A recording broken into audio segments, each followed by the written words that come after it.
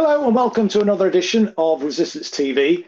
Tonight we're going to be discussing how the left should respond to the ongoing Labour purge. Originally we was going to focus on the attacks on local councillors. Only I think last week we saw 19 Labour councillors in Leicester being summarily sacked, one of whom I know personally has been a Labour Party member for 50 years, had served the party with great distinction and loyalty during that entire period. He'd been a parliamentary candidate, been the leader of the council in Leicester, and yet he's been thrown on the scrappy unceremoniously. But of course, that to some extent has been trumped by what's happened to Jeremy Corbyn this week.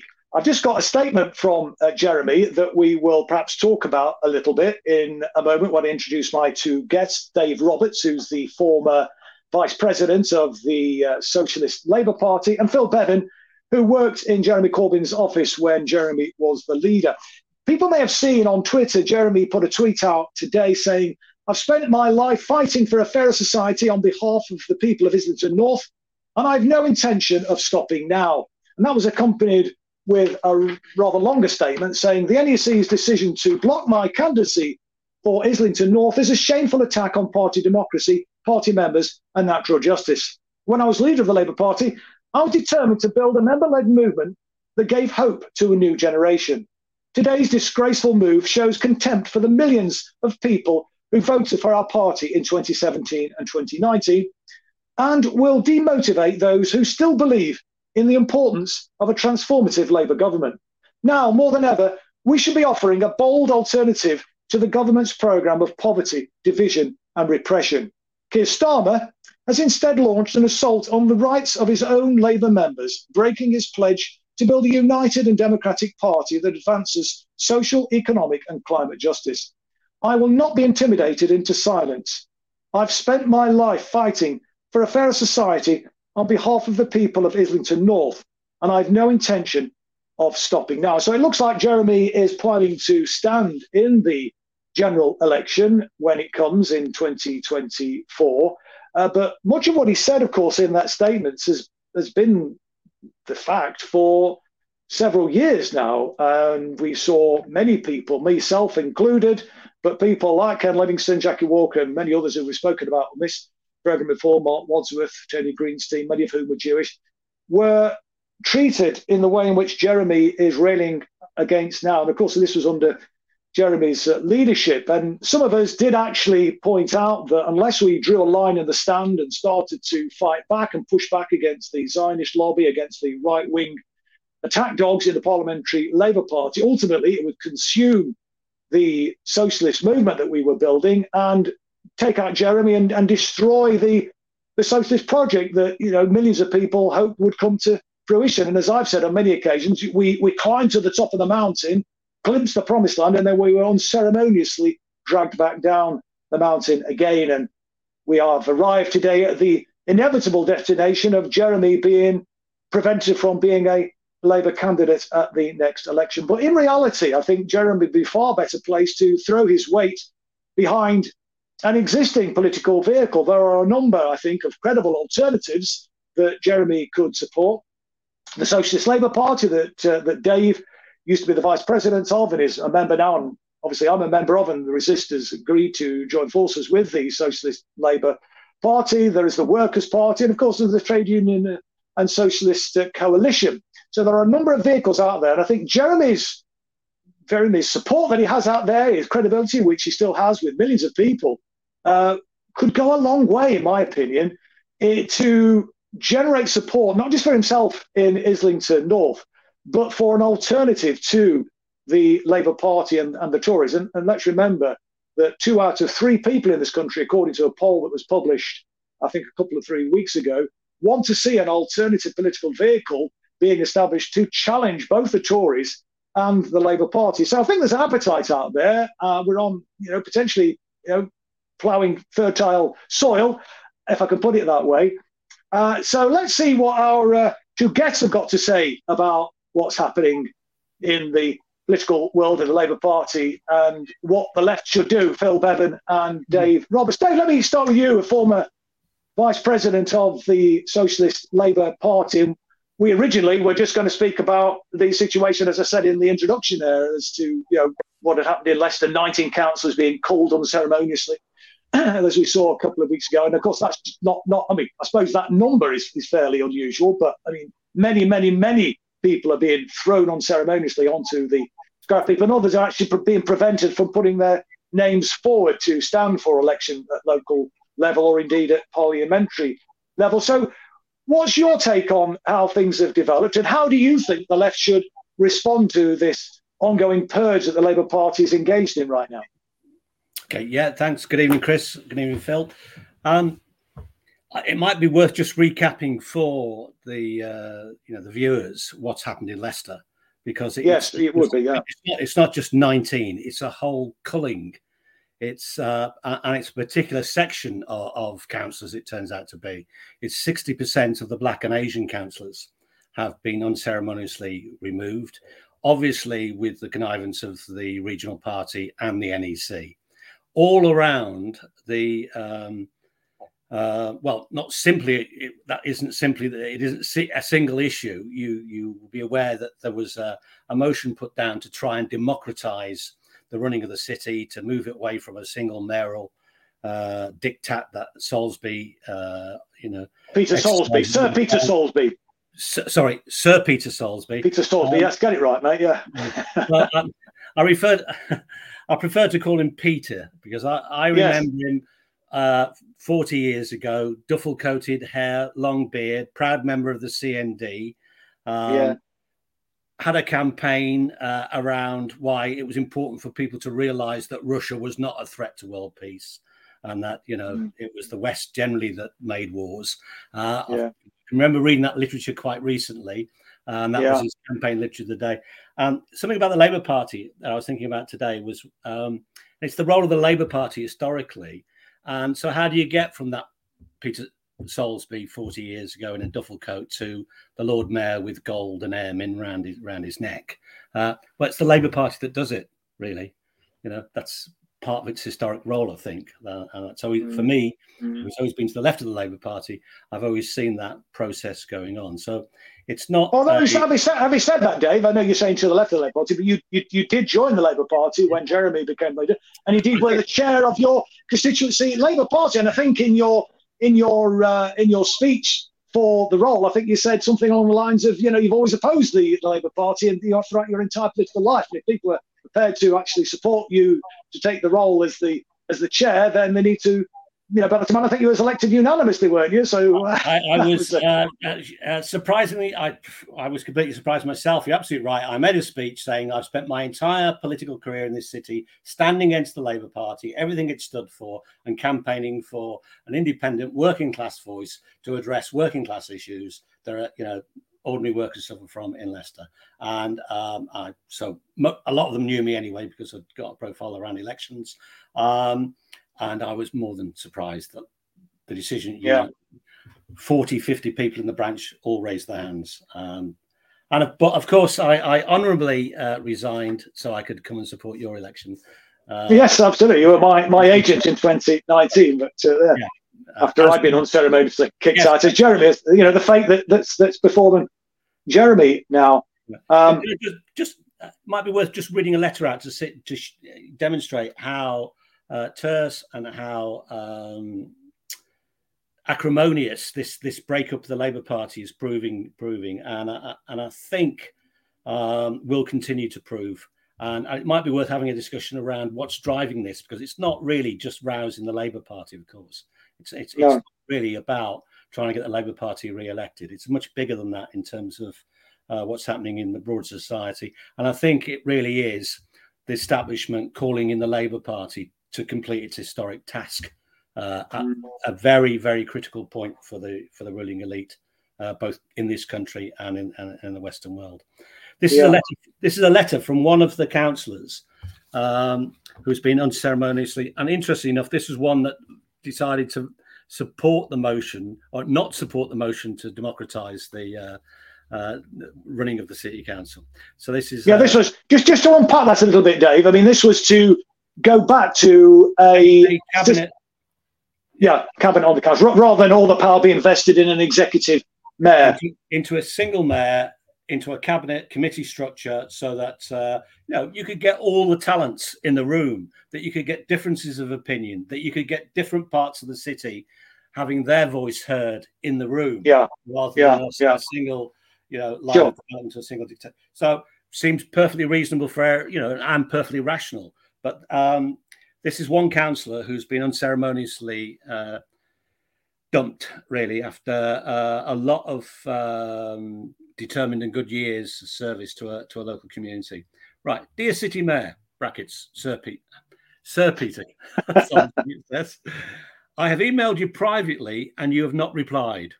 I am therefore emailing you publicly, and this is obviously where we've got it from. Please, can you tell me why you and Councillor Mustafa Malik invited me to your office at City Hall the day before the special council meeting? That was the one to consider the motion about changing the way the city was run, promising me that I had already been reselected and that my interview was great and that I am an excellent councillor. But if I voted against you and support the motion, then I will be automatically deselected. I have a recording of this conversation. I have copied it into in the media into this email. I did vote against the motion, and yet I was still deselected.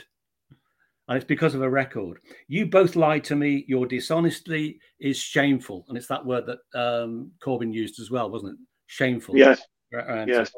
You have reselected almost every white councillor, even the ones that do nothing, can't move due to old age, and fall asleep at meetings. I have no problems with the elderly, but naturally, most retire when they can't do the job anymore. You have deselected every single Hindu councillor and lost the Hindu vote, but kept all Sikh councillors. That's not strictly true. I spent Sunday with some Sikh comrades, and they were offering various Sikh activists, safe seats, providing they supported the mayor's way of developing the city.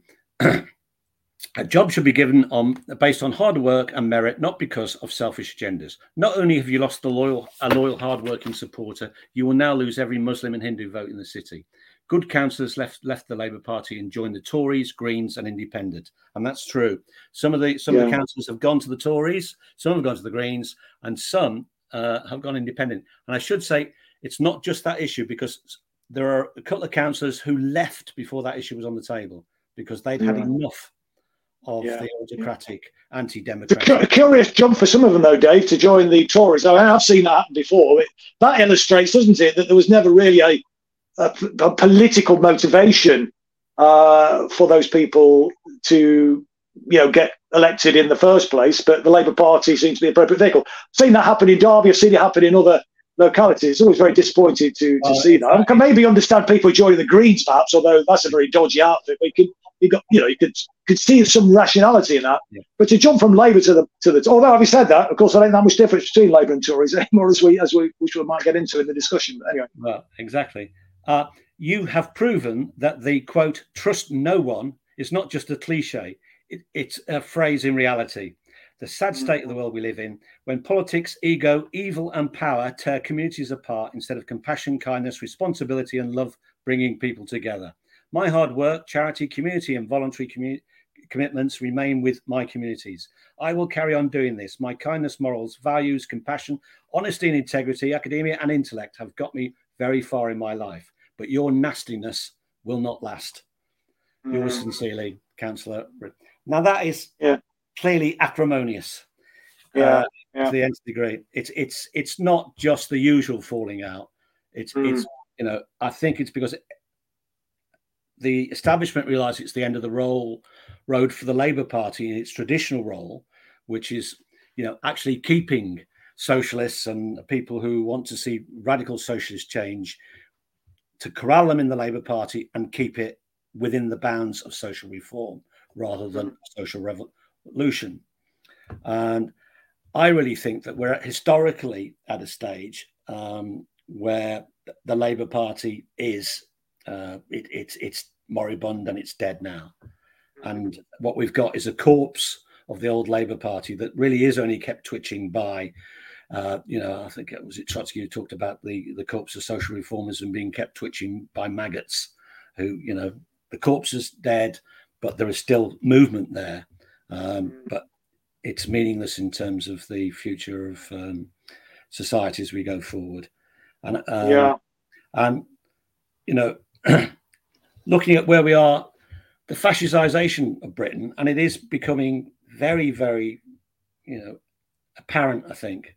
The march towards war, the anti-democratic decisions that have been made by the government, the Tory government, the proroguing of Parliament, we've seen the whole COVID regulations that have been part of that process, which have all been, I think, and we have almost like the Spanish Civil War on our hands, a dress rehearsal for the much bigger conflict. And of course, they are talking about the bigger conflict to come and preparing the ground. I don't know whether anyone saw on Lorna Koonsberg, the culture secretary, talking about the bleep that we're all going to get next week, which is the emergency. No. Oh, well, every phone is going to sound, and you're going to get an emergency message which says this is a government emergency, national emergency warning system. Please, and your phone stops apparently until you press that you've heard it. And we was asked why. Lorna Koonsberg asked him, what was that about? And he said, oh, well, it's about national emergencies. It could be about, he said, maybe there's a flood in an area and we need to warn people across a wider area that, there's an emergency and they need to move or whatever, or follow the instructions that you receive on your phone. And it was like that. Within a week, Radio 4 on Saturday there's a show there where they look back at various BBC Radio 4 broadcasts, and they were looking at the preparations for the nuclear bombing of Britain by Russia. Right. They've got all the reels from 25 years ago, and they actually related it to the warning that we're all going to the next 2-3 weeks. Ben Wallace said war is coming within 7 years, didn't he? A few weeks back to Britain. So, I mean, this is so. Just on this point, before I bring Phil in, then, Dave, what's your thoughts then about how the left should respond to this? Well, to the ongoing Labour purge, which is part of a wider agenda I think you're setting out there.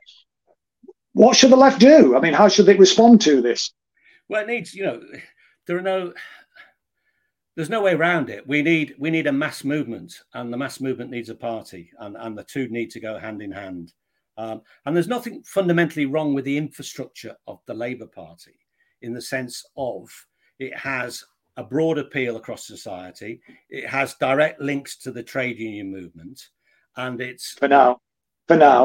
Well, for now, of course. But I'm talking about the Labour Party as we know. There's nothing wrong with that as a structure. The thing that was always wrong with it was its mission statement and what it was about, and the lack of socialist direction and the lack of socialist politics. And it's not unusual for the problem in Britain, particularly, which was identified again by socialists in the past, that Britain suffers from a dearth of philosophy. That politically, so everyone gets into the Labour Party for the activity and trying to tweak this or tweak that. There's very little discussion about actually what sort of society we're trying to build, and what is going right with society and what's going wrong, and how can we get big questions. None of that takes place. It takes place on the left of it, of the Labour Party, but it's not the the bones. No, and meat. no, absolutely, no. We need a party to make it the bones and meat. That needs. And those. I mean, there was. I guess there was a glimpse of some of that when Jeremy was elected, and those sorts of discussions were beginning to happen in the Labour Party. Much of the promise, though, of political assemblies being established around the country to talk about those sorts of things never really materialised in the way in which I hoped it would. I mean, it sort of stuttered and faltered, but never really got going. And I think there's huge potential for that. We organised one in Derby where John McDonnell, believe it or not, came along and spoke. It was very, very popular. I think 300 or 400 people turned up to it. People were really engaged, talking about nitty-gritty political issues, and people really felt they got an opportunity to really have an influence. And of course, Jeremy then embarked on the community organising agenda, and that again made a faltering start. I don't think it was ever resourced as well as it should have been. But part of the problem was the Labour infrastructure, the bureaucracy was not fit for purpose. And one of the things that needed to be done was to get hold of the bureaucracy. One of the things I was arguing for is that Jeremy needed to put in a this is very difficult to just sack everybody, which is what needed to happen in reality, well, the vast majority of them anyway, but to put in some regional supremo over the regional director, whatever, to steer the ship. I mean, I think a lot of people would have left on that basis, but the way that bureaucracy was set up, both regionally and, of course, centrally, it was being used to sabotage Jeremy's program, and all the hopes that were invested in that. But Phil, I mean, you worked directly for Jeremy when he was the leader. We've seen now, which was inevitable, in my opinion, that this day was going to come. There was never any future for Jeremy, in my view, as a Labour MP. And I think what Jeremy ought to be doing now is throwing his lot in with another political party, as I've already mentioned, the Workers' Party, the Socialist Labour Party, and help us to rejuvenate it. Because, I mean, the Socialist Labour Party, it's a shadow of its former self, but it has huge potential, I think. Or indeed, Tusk, the trade unionist and socialist coalition. But what's your thoughts on what's happened and how the left should respond to, not just to Jeremy, really, but to some of the stuff that they've been talking about with regard to what's happening at a local level, this kind of stuff which has been happening to a large extent under the radar. I guess a lot of people outside of Leicester won't be aware of this huge call that's just taken place. But what we're seeing is anybody who's a socialist, anybody who might be seen as a potential troublemaker in inverted commas, it's just being thrown out or prevented from standing in the first place. And obviously, Jeremy got a huge following. How should he respond? How should the left respond? How should the Socialist Campaign Group respond? I'm not. I mean, part of my analysis, and as you know, Chris, I've been because I work there. It's kind of been a bit of a project of mine to go. I was only in a minor role, didn't see all the conversations and stuff. So what I'm doing at the moment is I'm going back and trying to figure out what happened and align that with my experiences. In terms of, I think what's happening now, I think you got it slightly wrong at the beginning, Chris, when you said that it was clear that Jeremy was going to stand against the Labour Party. In his statement, one of the things I do is document analysis and close reading. In his statement, he still referred to it as our party. Yeah, that's true, yeah. So my own view, we had that article in the Times a few days ago, which suggested that he would be standing as an independent. I think that's a load of nonsense in terms of the content of that article. I don't know, I can't speak for Jeremy, but again, I'm reading what I see, and my impression is probably that he's not made up his mind yet. Right, yeah. But I don't, just because that came out and it hasn't panned out, and we've seen things like that before, talking about he might run for the Mayor of London, that kind of stuff, with very similar framing. And I think to really understand what's happening now and how kind of we need to respond to it, I think we do need to kind of turn the clock back a little bit, because a lot of the debate that happens, a lot of the talking about this that happens on the left is that, isn't Starmer bad? It's all Starmer. Starmer's an authoritarian. I mean, that's all true. He is. He's terrible. But as you will remember, Chris, in particular, this kind of authoritarianism isn't only something that's linked to Keir Starmer. Oh, no, good Lord. Because and Momentum itself has a track record of not quite such an extreme behaviour, but similar kind of behaviour. For example, I think it was 2017 when John Mansman basically just sort of overruled all local structures in Momentum. Yes, I remember that. I think John Lansman was a fifth columnist. I think he was ever been a genuine socialist. I mean, I think the evidence of the last few years proves that beyond any shadow of a doubt, in my opinion, anyway. And then you had the whole thing around Jackie Walker. And what's really interesting in there is that there's an article that came out in October 2016, I think, and it was briefed to the New Statesman by various Momentum insiders, people actually quite high up. And I don't think they identified themselves. But what they did say is that they distinguish between two types of left-wing people. So you had like the new left-wing Momentumites who were relatively mainstream and wanted to get on with mainstream Labour, the Blairites. And by contrast, you had the canary reading conspiracy theorists. And what I've seen and what I believe happened is that Momentum used the weaponization of anti-Semitism allegations, among other things, to purge the party of political undesirables, and ultimately they supported that campaign. And I think it flows from that kind of ideology of this sort of mainstream professional political operation versus community activists, fighting for their rights in their communities and real social change. I'm sure they would dispute that, but that's my sense of it. And also we kind of, and that really permeated every aspect of the Labour Party, including Corbyn's operation, because you had Momentum people in there. And so I think Ben Sellers has been talking about this kind of thing as well. So yes, he was, Ben Sellers was headed up Red Labour, didn't he? Yeah, and he's now speaking out a bit about, I think he's called like too many little generals. And that's kind of the problem, is that you had a lot of people or a few people at the top who actually wanted to be in charge of everything. And that was a big thing with Momentum. So my big point here, I guess, is that the authoritarianism of Keir Starmer isn't just a problem for the Labour right. It's a big issue for the Labour left as well. And do you consider Momentum as part of the Labour left then? Do you think they are really left? Well, I don't think there is a Labour left, Chris. No. I mean, I say Labour left because, it's a term I have to hand, but I don't think there is a Labour left. After my experiences, I don't really know what I'd call it, but the liberals. But that's my point is that there is no.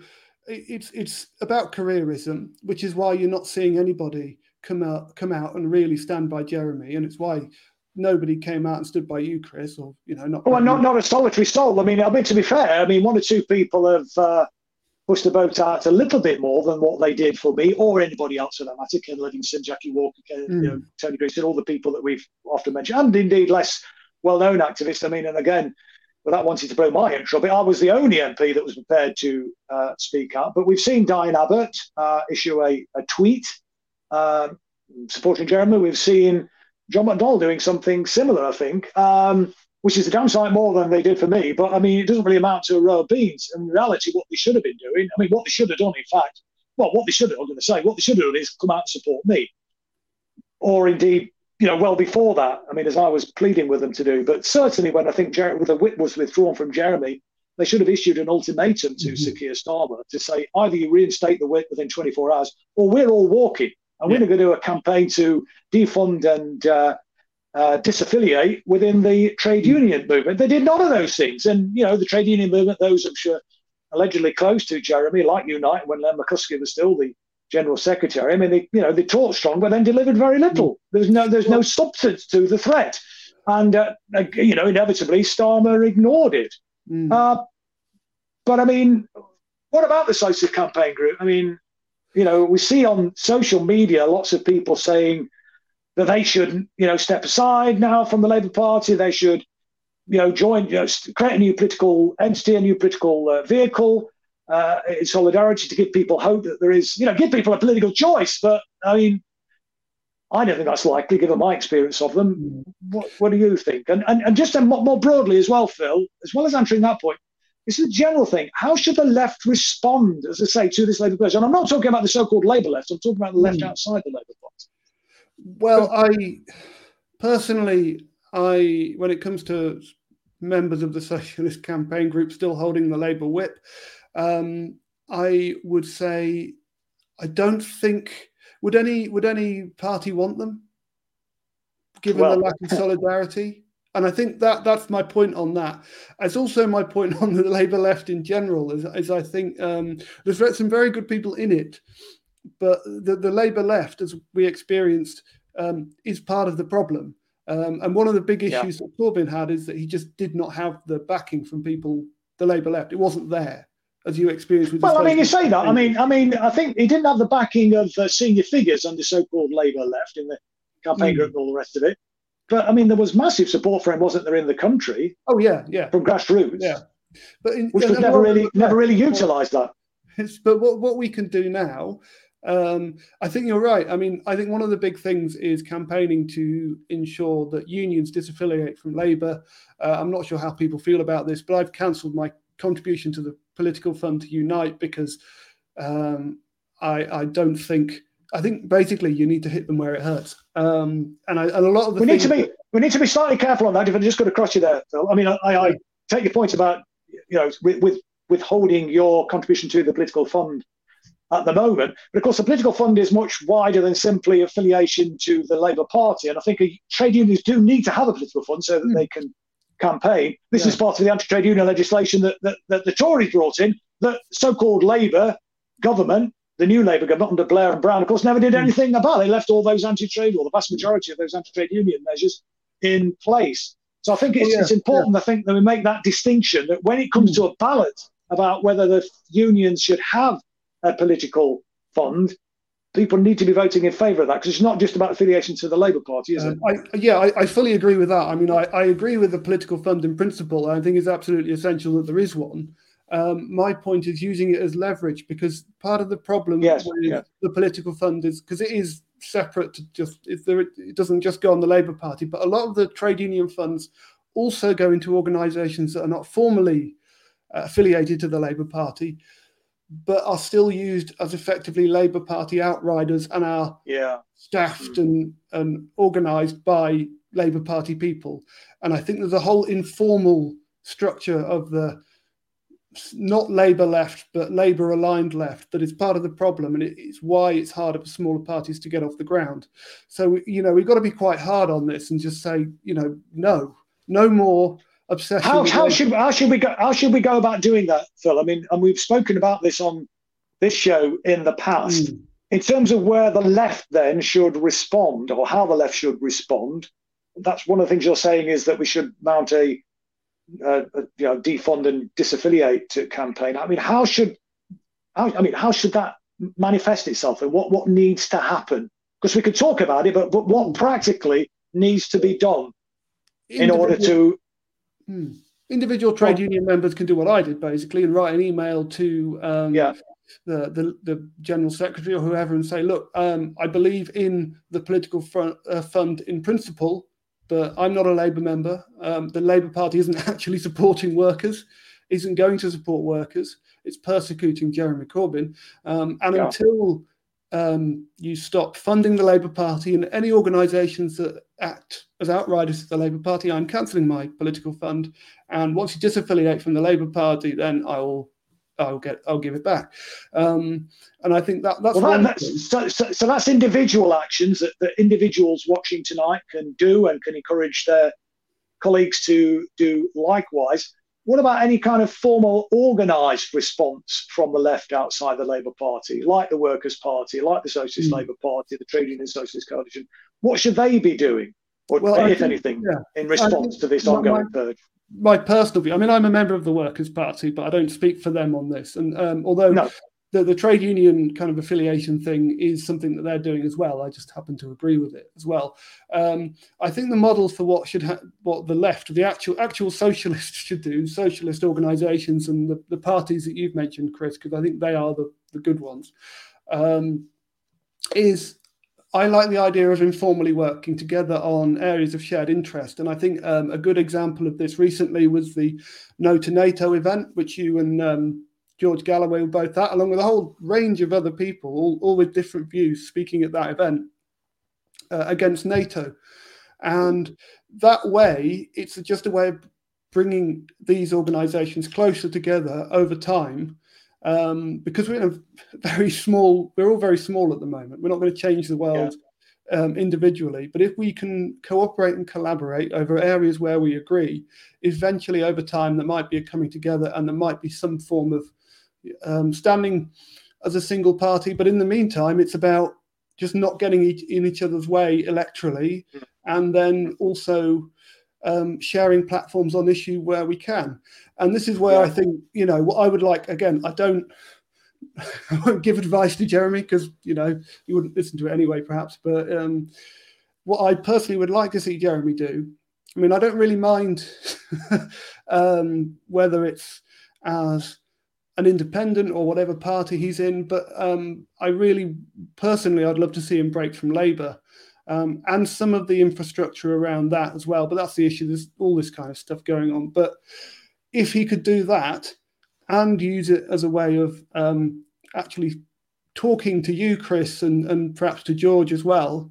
And actually, is it Dave Nellis? Is he the Tusk? Yes, he is, yeah. And actually using it as an opportunity to reach out beyond that very insipid liberal Labour left and build a broader alliance between actual socialists, because Jeremy Corbyn is a socialist. He really is. I agree. Yeah. And that would, I think the thing is, we're going to do it anyway, whether he does it or not. But I think, it'd be good to have him involved. One, he brings. Well, it would be very pourgeoul. I think that the figures that you've without perhaps me excluded, but I think bringing those figures that you mentioned, George and Dave Nellis and Jeremy together, and me in my small way, it would send a very powerful signal, and could be very persuasive. I mean, the biggest figure in there at the moment, of course, just in terms of the following, because of the advent of social media and so on, is of course Jeremy, and he's got over 2 million followers on social media right now. So he has a huge pull, a huge sway with lots of people, and if he were to do as you suggest, I think that that could be incredibly powerful signal and influential on the outcome of the election. I mean, it wouldn't just be in Jeremy's constituency where that could have an impact. It could be on a much wider field. Was there anything else you were just going to say before I go back to Dave? Yeah, no, I guess the point I was kind of trying to make with regards to Jeremy is that his sort of, I don't know if you'd still call them allies, but the other members, the Labour members of the Socialist Campaign Group, have already sent the message to Jeremy. They've basically said that they're not going to follow him out the door, which means they've said you're on your own unless, and John Landsman's been saying it as well. There's an article in Labour List. I mean, not that anybody would expect any different. Landsman's a fifth columnist anyway. I mean, he's never been anybody, I think, who's been genuinely interested in building a socialist alternative. But anyway. Yeah, I think so Jeremy's got a choice. He can either stay on as, he can either fight and be Islington's MP next time as an independent or something else or whatever, or he can stay within the Labour fold and keep the same people around him who've frankly betrayed him, and still kind of hang around with Labour MPs. Landsman said that Jeremy would have a louder voice if he wasn't an MP and he was just in the party. I think that's absolute crap. I think it's disingenuous, personally, or at least a disingenuous line of argument. I think it's obvious that wouldn't be the case, because being an MP gives you a platform. It gives you a sense of credibility. So, I think. For the socialists, we'll just carry on doing what we're doing, and it is hard work, and there's not many of us, but just keep talking to each other, building alliances, building campaigns, reaching out to ordinary members of the public, not necessarily just the left. And then, for Jeremy, would love for him to come on board and bring his huge presence and following with him, and not listen to anybody like John Landsman, or frankly, anybody, in my view, who's been anywhere near momentum ever. Certainly not leadership roles. Let me just come back to that. By the way, apologies to our viewers. I don't know if you're seeing the jumpy picture of Phil as I am. I mean, you look like a character from the 1980s called Max Headroom, which is jumping around all over the place. But I don't know if it's just my system where that's happening. But you're still jumping around all over the place down there. I don't know what's going on. But for Dave, I mean, what's your thoughts? I mean, how would you respond to some of the points that Phil's just mentioned there about the kind of individual action that members could take I collective would, response as well. I'd go one step further to Phil's suggestion about asking individuals to remove their support for the political fund. A campaign around agree with political funds. At the end of the day, the political fund is about the trade unions trying to get political representation. That you tell them exactly where you are sending your political fund. That you decided you're going to send your political fund to, if it's you, the Workers' Party, or the People's Socialist Labour Party, Tusk, or whatever. We are sending. Etc. And you campaign for the union to disaffiliate and to join a proper socialist organisation, and that you'll come back on board. At the end of the day, because at the end of the day, the rank and file of the unions are being had over by the Labour Party, and historically, but increasingly, completely had over by the bureaucracy in the trade union movement and its relationship with the Labour Party. And it's that campaign, a rank and file campaign within the trade union movement, that I think we should focus on. I've got a thing about, I'm slightly surprised to hear that you think Jeremy may not, stand against the Labour Party. I think you're probably right. You could be right on that. It's the thing I had about problem with people becoming independents, and you think, why have you become an independent? It's obviously the first step, isn't it? You go out the door, and it's probably just you, and you have to become so. But you say, I'm going to become independent. Well, what is that? What's that mindset that says that that's a solution to a purge of your ideas? Is I will go away by myself and campaign for myself. You see. And I think that's a view of the sort of social democratic, almost, Christian Judaism view of the Labour Party or of politics generally, is that actually is all we need to do is get good people to get, you need to vote for a good person. You need to stop voting for those bad people in the Labour Party or the Tory Party and vote for me because I'm a decent, honest person. Well, that's how the church works. Vote for the vicar, follow the vicar, follow the what's it. We in the Labour movement have got to build a movement which is, a collective response to our problems. That it's not about representing people; it's about engaging people. It's not about asking people to vote for. The electoral process is simply and elections at any point in history are only an indication of the class consciousness of a particular sector of the community. If you get them voting for a really fiery brand left Labour MP in a particular area of London, you've got some very conscious workers there. If you've got them voting Tory consistently in some other area, you've probably got a less conscious a bunch of workers. It really is that thing. What we have to do is build something entirely different that's never been built. The Labour Party was never intended to be a socialist party. It's Fabian history. Its clause 4 was written to stop the development of a revolutionary socialist movement in the UK. That's its whole purpose. And that's why I come back to the point. I think that, this is the end, really. And I think the panic, the fact that John McDonnell can support Corbyn but couldn't support Ken Livingstone or yourself, Chris. Now he comes out. It's not panicking about there goes another left, awkward squad member that the Labour Party needs to, move off out of the public eye because he's actually attracting a lot of support for some of his socialist ideas. 2, actually, you can't do that, Keir. I think the thing is you can't do that, Keir, because you're likely to put the last bloody nail in this Labour Party and its historic role of corralling the working class and keeping it within the parameters of social reform. This is your danger. And I'm sure that's Labour left's concern about the Corbyn thing.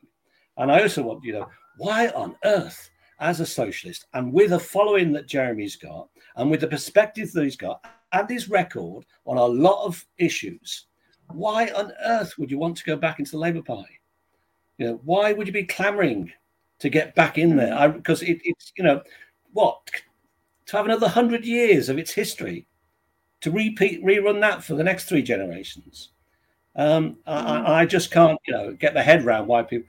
The short time I spent in the Labour Party, which was only during the Corbyn period for over 6 to 8 months. I mean, I was I mean, I've been told stories, but I was slightly surprised at the acrimony, the backbiting, the factionalizing, the ripping of each other apart, even at branch level, the way that people who were solicitors, teachers, bloody lawyers, stood for being abused by the party machinery.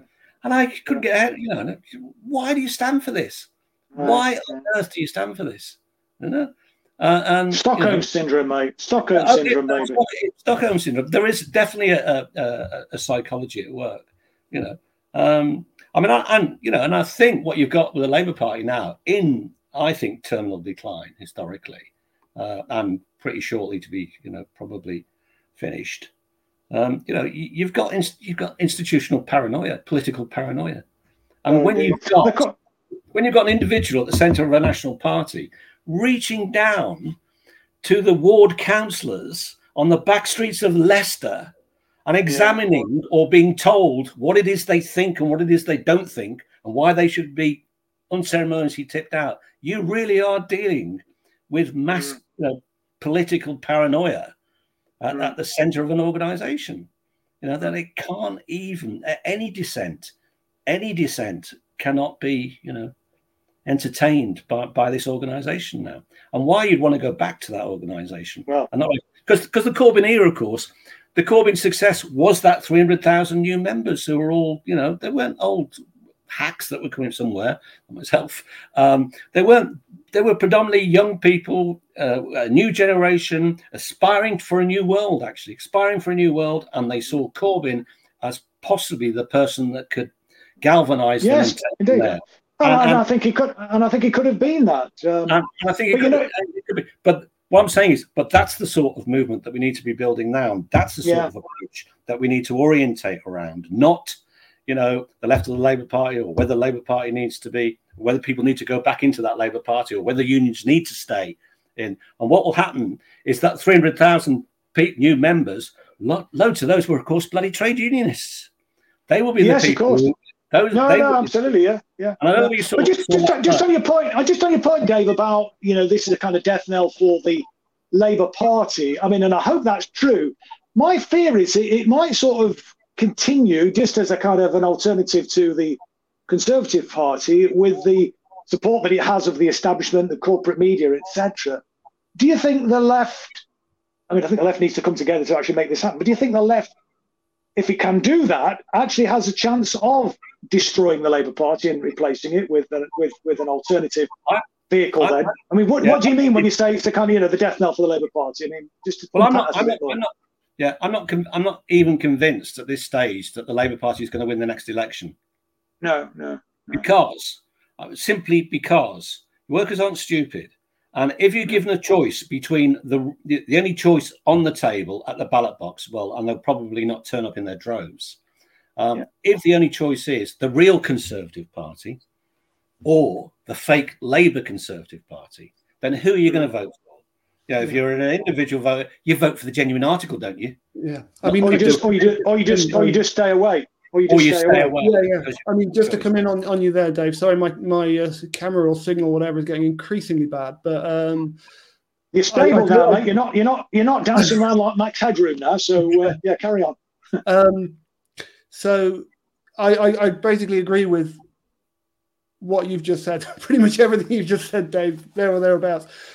Just I wanted to add that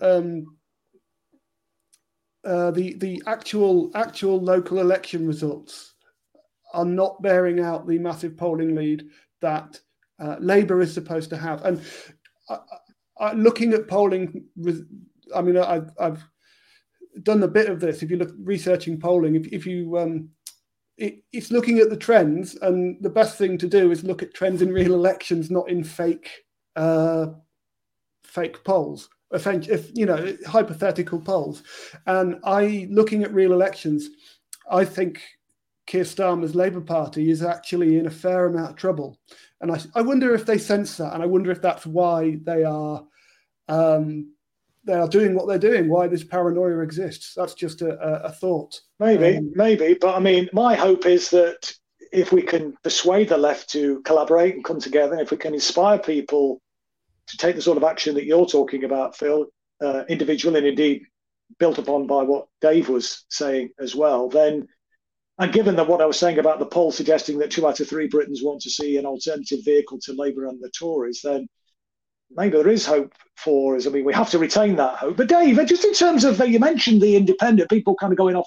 I know loads of people that's done that, and I've tried to say, join the SLP or stand as a Workers' Party or Tusk. To be fair, many are joining together as Tusk, and some are Workers' Party as well.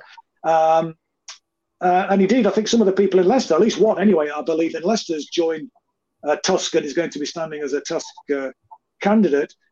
I mean, I'm hoping that when the dust settles after the election, that we can hopefully get all of these people maybe in a room and talk about how, we can collectivise their struggle, their endeavour on the local level. Because, as you say, really, I mean, look, if you just sort of resign to, focus on, what you can do as an individual, independent councillor in your particular ward. I mean, we don't have much influence on the council, never mind on the national scene. And we've got a massive crisis, haven't we, facing the cost of living catastrophe befalling the country, potential of a bloody war. Do you think there's hope that we can get some of the people that have gone in that direction and stood as independents to see the importance of collective action? I mean, we often talk, don't we, in the Labour movement about unity as strength. We need to be putting that into practice, don't we?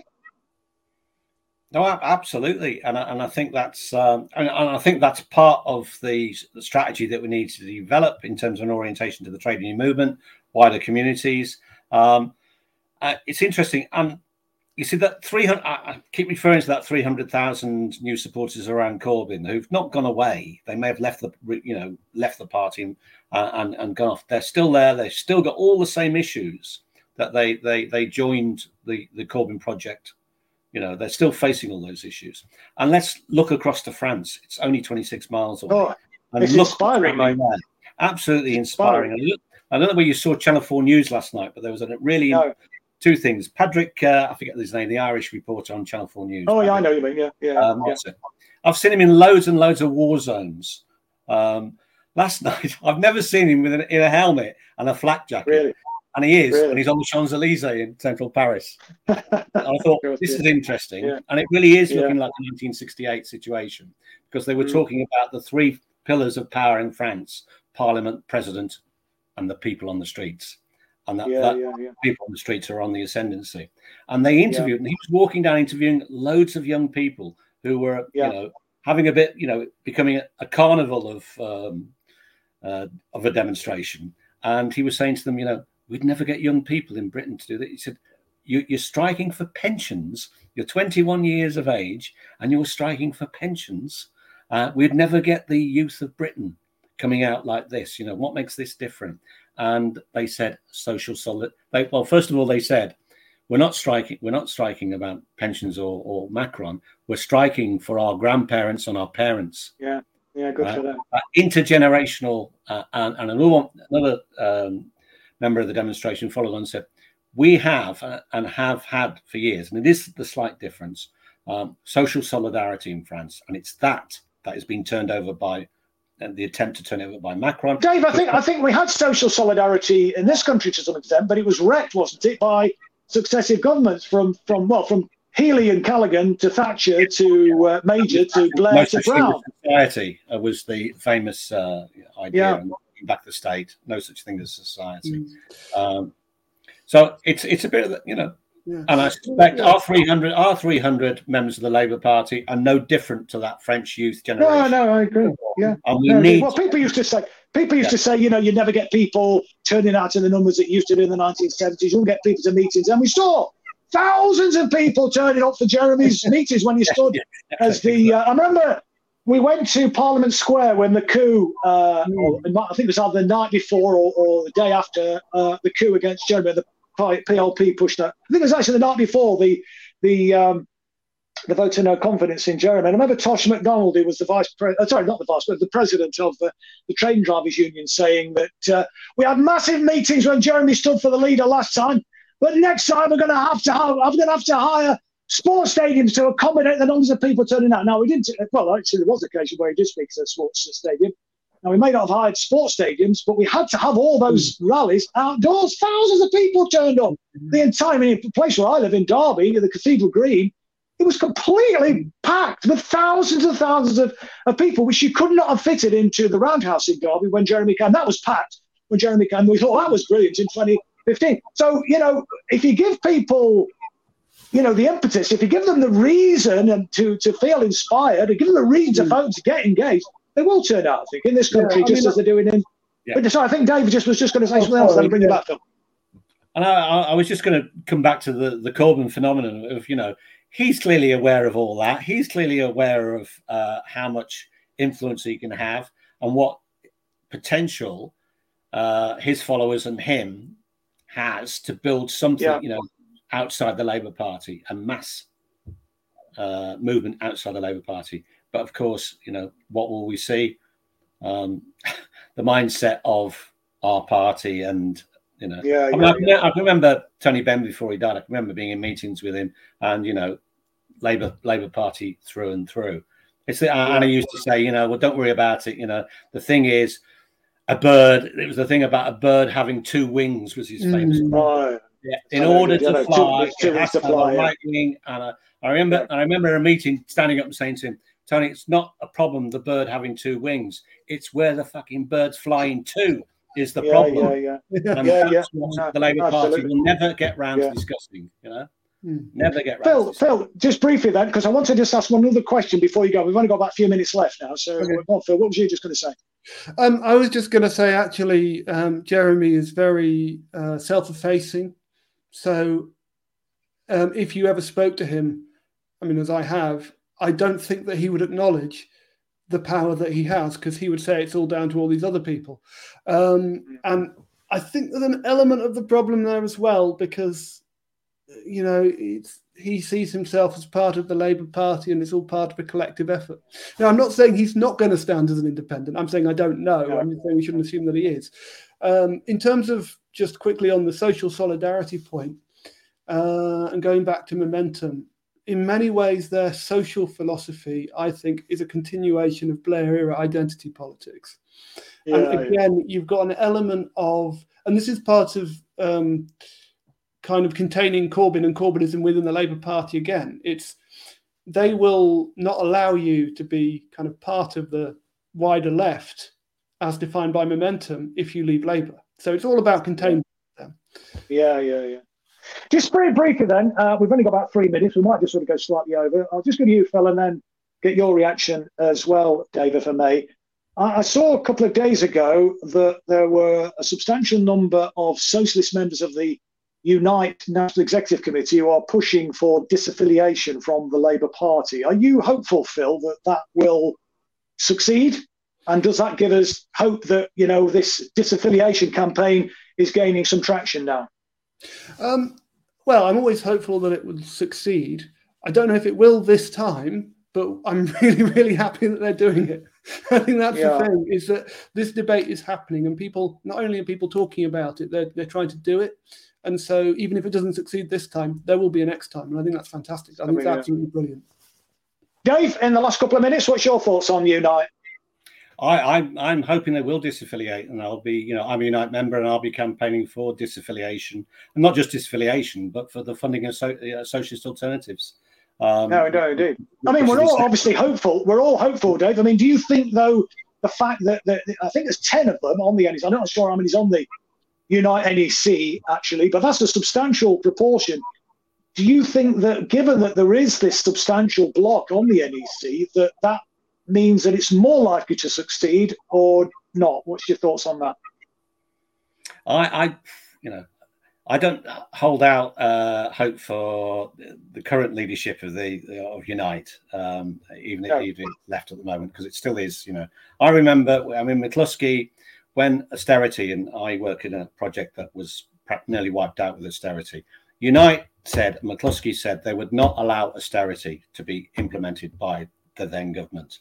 That they would organise, they couldn't organise a general strike. They would organise a whole series of coordinated strikes and prevent austerity. There wasn't a single strike called. And they're not strikes. There was demonstrations which take place on a Saturday on my time and workers' time, and not the boss's time. So, they're practically ineffectual, unlike the French, who seem to know how to organise these things much better. But this decision, though, Dave, it won't be down to the leadership, will it? I mean, if they push it, it'll be down to the conference, won't it? I mean, and you think they've got... It will be down to the conference. And yeah. Letters are already out. Yeah, well, you would have had one, Phil, about retaining the political levy. And they're already out and they're campaigning around, keeping it. And obviously, the implication being support for the Labour Party or its direction going to the Labour Party. Can I just come back to a point that Phil made about Jeremy's self-effacing? This will be the last word. Then we'll have to close, my friend. But all right. Well, I think it's just the brief association I've had with Marxism. I think it was Lenin who said, at different points of history, classes are led by parties. Parties are led by committees, and committees are led by individuals. And at specific points of history, individuals can actually represent the interest of the entire class, at specific points. And that's what, the Labour left and people like, Corbyn, when he's had movements built around him, has not realised. And, if he self-effaces out of that responsibility, then that really is a shame. It is a shame. Well, on that hopeful note and that quote from the great Lenin, we're going to have to close it there. Let me thank Dave Roberts and Phil Bevin. I think it's been a really stimulating discussion. I hope it's encouraged people watching this evening to take some of the actions that Dave and Phil have been recommending that you do. This is a topic I think we're going to have to return to in the fullness of time. I think Phil and Dave are a great double up. We've had you two on before, and it's always been really, really interesting show when we got you two together. So we might need to make you a regular feature, the pair of you. Thank you both for joining us this evening. Thank you, everybody, for watching this evening. Hopefully we'll be back next week at the same time on Resistance TV. So until then, enjoy the rest of the evening and good night.